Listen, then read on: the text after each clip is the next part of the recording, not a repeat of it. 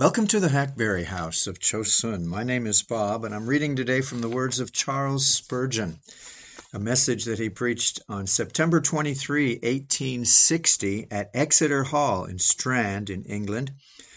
This is taken from the New Park Street Pulpit, Volume 6, number 336. It's actually put together in a little booklet by the folks at Chapel Library. You can have this sermon yourself. Just ask them. Write them an email at chapel@mountzion.org.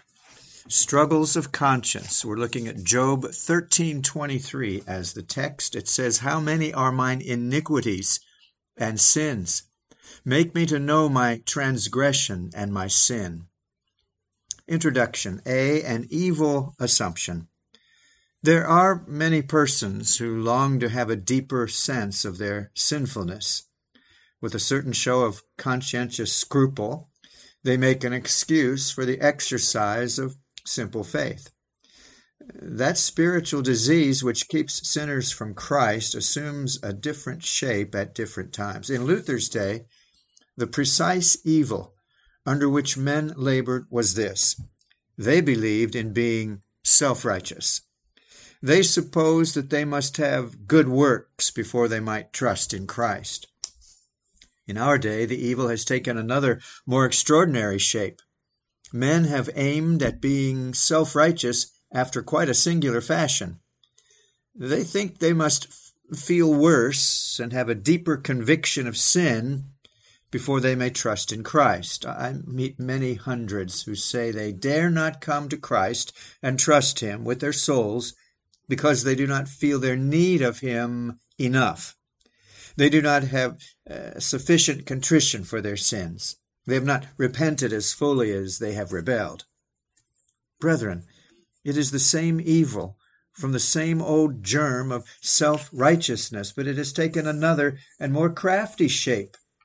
Satan has wormed himself into many hearts under the garb of an angel of light, and he has whispered to the sinner, "Repentance is a necessary virtue. Stop until you have repented, and when you have sufficiently mortified yourself on account of sin, then you will be fit to come to Christ and qualified to trust and rely on Him."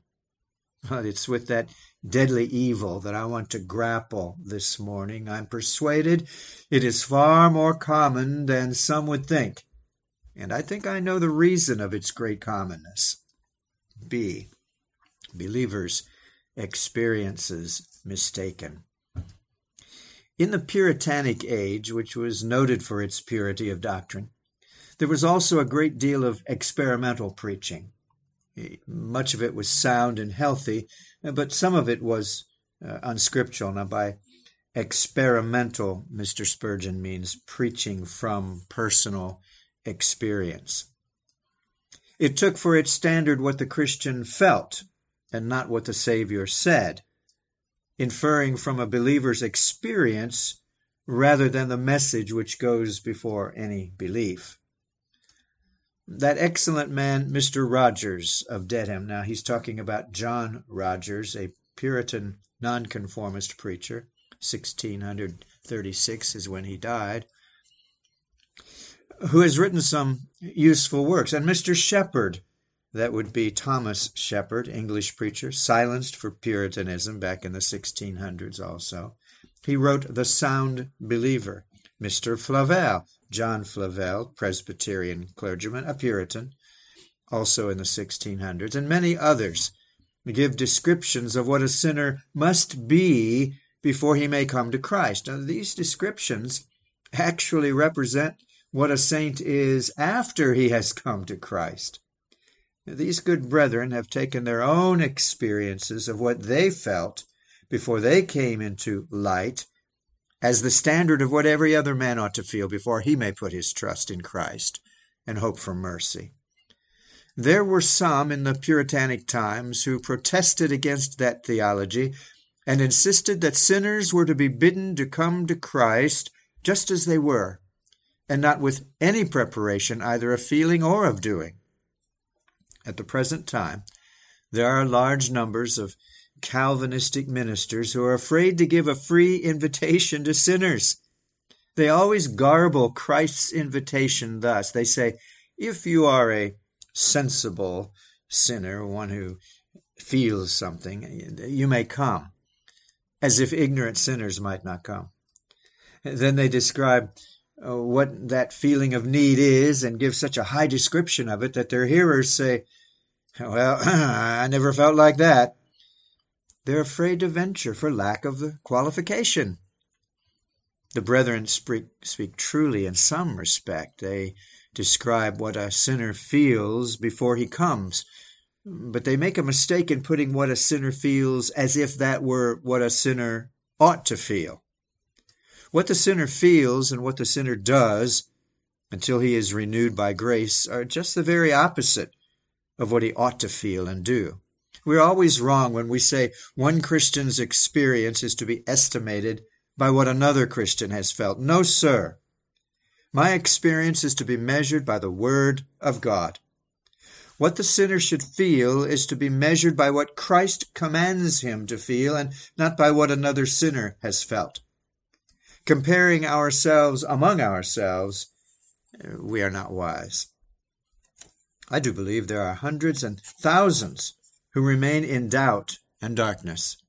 They go down to despair because there is a description given and a demanded preparation for Christ to which they cannot attain. The description is not true because it is a description of what they feel after they have found Christ and not what they must feel before they may come to him. I come this morning with all my might to break down every barrier that keeps a soul from Christ.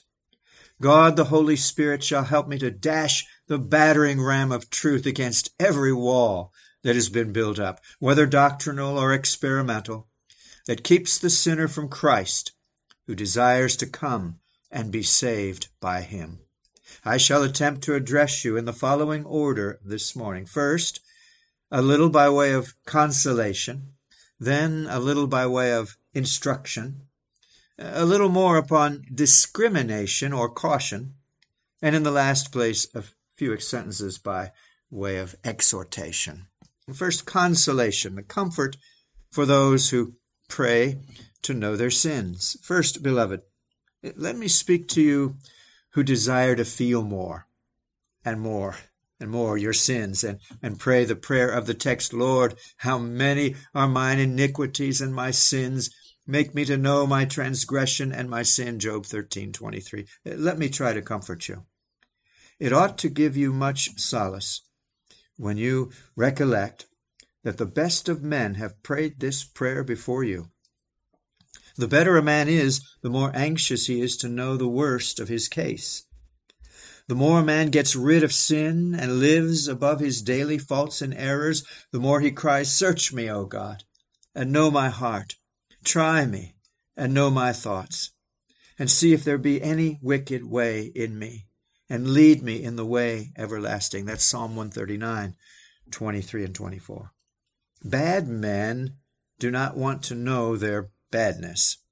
Only the good man who has been renewed by grace is anxious to discover his disease, that he may have it healed. It ought to be some ground of comfort to you that your prayer is not a prayer which could come from the lips of the wicked, but a prayer which has constantly been offered by the most advanced of saints and by those who have most grown in grace.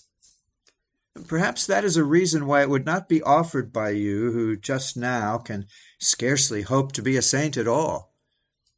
Yet it should be a matter of sweet rejoicing that your prayer cannot be an evil one. The amens of God's people, even those who are the fathers in our Israel, go up to God with it.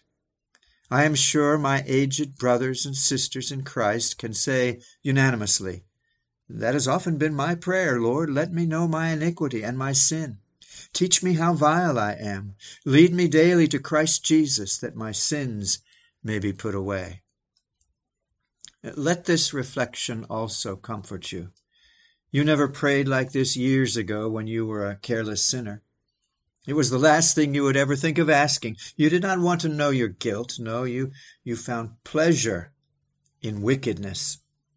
Sin was a sweet morsel to you. You only wanted to be left alone that you might roll it under your tongue. If any told you of your evil, you'd rather they left it alone.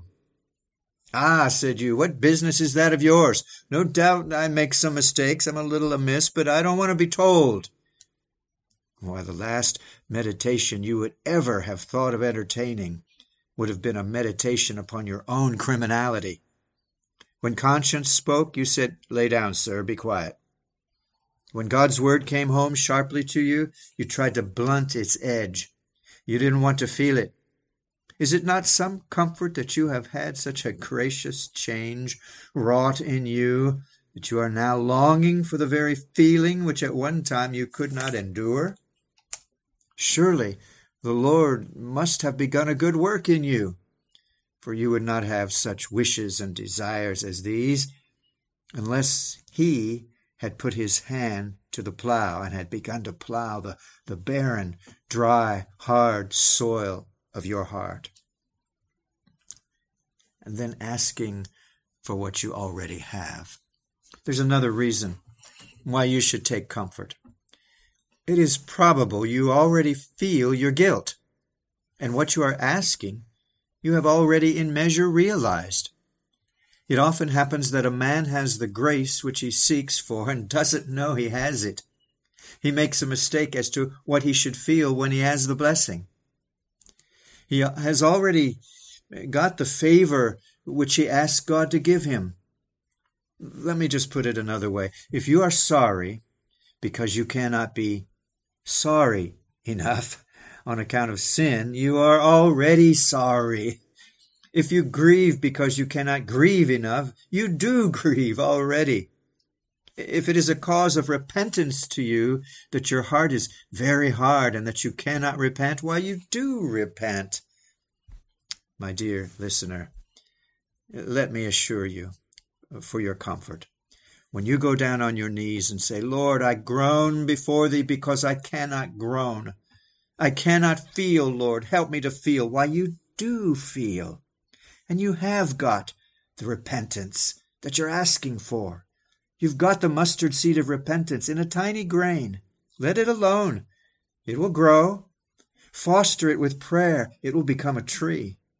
The very grace which you are asking from God is speaking in your very prayer. It is repentance which asks God that I may repent more. It is a broken heart which asks God to break it. That is not a hard heart which says, Lord, I have a hard heart. Soften my heart. It is a soft heart already. That is not a dead soul which says, Lord, I am dead, quicken me. Why, you are quickened. That man is not dumb who says, Lord, I am dumb, make me speak. Why, he's speaking already. That man who says, Lord, I cannot feel, feels already. He is a sensible sinner already. You are just the man that Christ calls to him. This experience of yours, which you think is just the opposite of what it ought to be, is just what it should be. Oh, be comforted in this respect, but sit not down in it. Be comforted enough to run to Jesus now, just as you are. I take you, sinner, to be just the man the minister is always seeking after. When we say that Christ came that there might be drink given to the thirsty, you are just the man we mean. You are thirsty. No, you say, I don't feel that I am thirsty. I only wish I did. Why, that wish to feel thirsty is your thirst. You are exactly the man. You are far nearer the character than if you said, I do thirst, I have the qualification. Then I would be afraid that you hadn't got it at all. It's all the clearer proof that you have this qualification, if indeed there be any qualification, because you think you do not have it. When I say, come unto Christ, all you that labor and are heavy laden, Matthew 11:28, and you say, oh, I don't feel heavy laden enough. Why, you are the very man the text means. And when I say, whosoever will, let him come, and you say, I wish I were more willing. I will to be willing. You are the man. It's only one of Satan's quibbles and a bit of hell's infernal logic to drive you from Christ. Be a match for Satan now, this once, and say, "You lying fiend, you tell me that I do not feel my need of a Savior enough? I know I feel my need. As long as I long to feel it, I do feel it. Christ bids me to feel it, and he bids me to come to him, and I will come. Now, this morning, I will trust my soul, just as it is, in the hands of him whose body hung upon the tree. Sink or swim, here I am resting on him and clinging to him as the rock of my salvation." Take then these words of comfort. Let's move on to instruction. Instruction. God answers by showing us our sin. You anxiously long to know all your iniquities and your sins. You pray, "Lord, make me to know my transgression and my sin."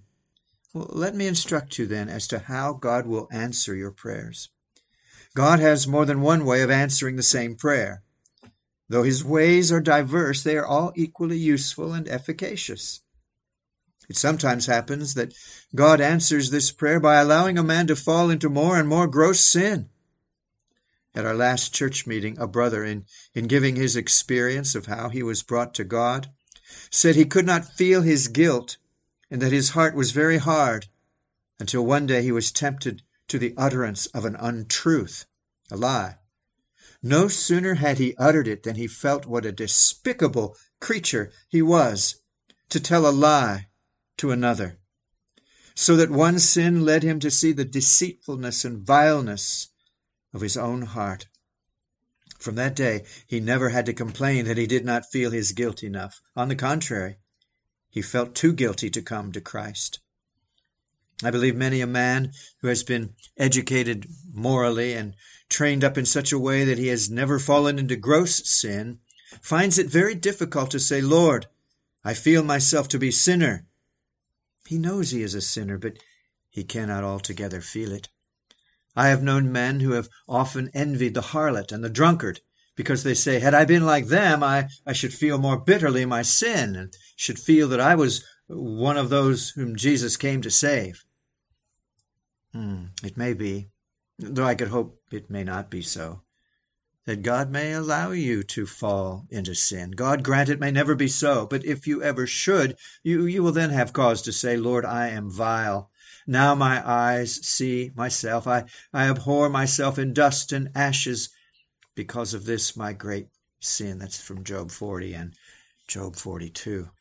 You may not actually fall into sin, but be taken to the very verge of it.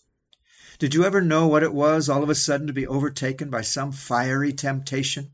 Did you ever feel as if the strong hand of Satan had gripped you about the loins and was pulling on you, not knowing where or why or how, but against your will, to the very verge of the precipice of some tremendous sin? You went on and on until suddenly, just as you were about to take a dive into sin, your eyes were opened, and you said, "Great God, how came I here? I who hate this iniquity, I who abhor it. And yet my feet were almost gone. My steps had well nigh slipped." Psalm 73:2. Then in recoil you say, "Great God, hold thou me up. For if you do not hold me up, I fall indeed." You discover that there is inbred sin in your heart, only lacking opportunity to spring out. Your soul is like a magazine of gunpowder, only needing the spark, and there shall come a terrible catastrophe. You discover that you are full of sin, grim with iniquity and evil devices. You only need opportunity and strong temptation to destroy your body and soul forever. It happens sometimes that this is the way God answers this prayer. A second method by which the eyes of the Lord, your eyes will be answered by the Lord and opened by him, is the opening of the eyes of the soul, not so much by providence as by the mysterious agency of the Holy Spirit. Let me tell you, my listener, that if you have your eyes opened to see your guilt, you will find it to be the most awful sight that you have ever beheld. I have had as much experience of this as any man among you. For 5 years as a child there was nothing before my eyes but my guilt. Those who observed my life would not have seen any extraordinary sin, But there was not a day, as I looked upon myself, in which I did not commit such gross, outrageous sins against God that often I have wished I had never been born. I know John Bunyan's experience when he said he wished he had been a frog or a toad rather than a man, so guilty did he feel himself to be. You know how it is with yourselves. It is as when a housewife cleans her chamber, her room. She looks and there's no dust. The air is clear and all her furniture is shining brightly, but there is a chink, a crack in the window shutter. A ray of light creeps in, and you see the dust dancing up and down, thousands of grains in the sunbeam. It's all over the room the same, but she can see it only where the sunbeam comes. It is just so with us. God sends a ray of divine light into the heart, and then we see how vile and full of iniquity our heart is. I trust, my listener, that your prayer may not be answered as it was in my case, by terrible conviction, awful dreams, nights of misery, days of pain. Take care. You are praying a tremendous prayer when you're asking God to show you your wickedness.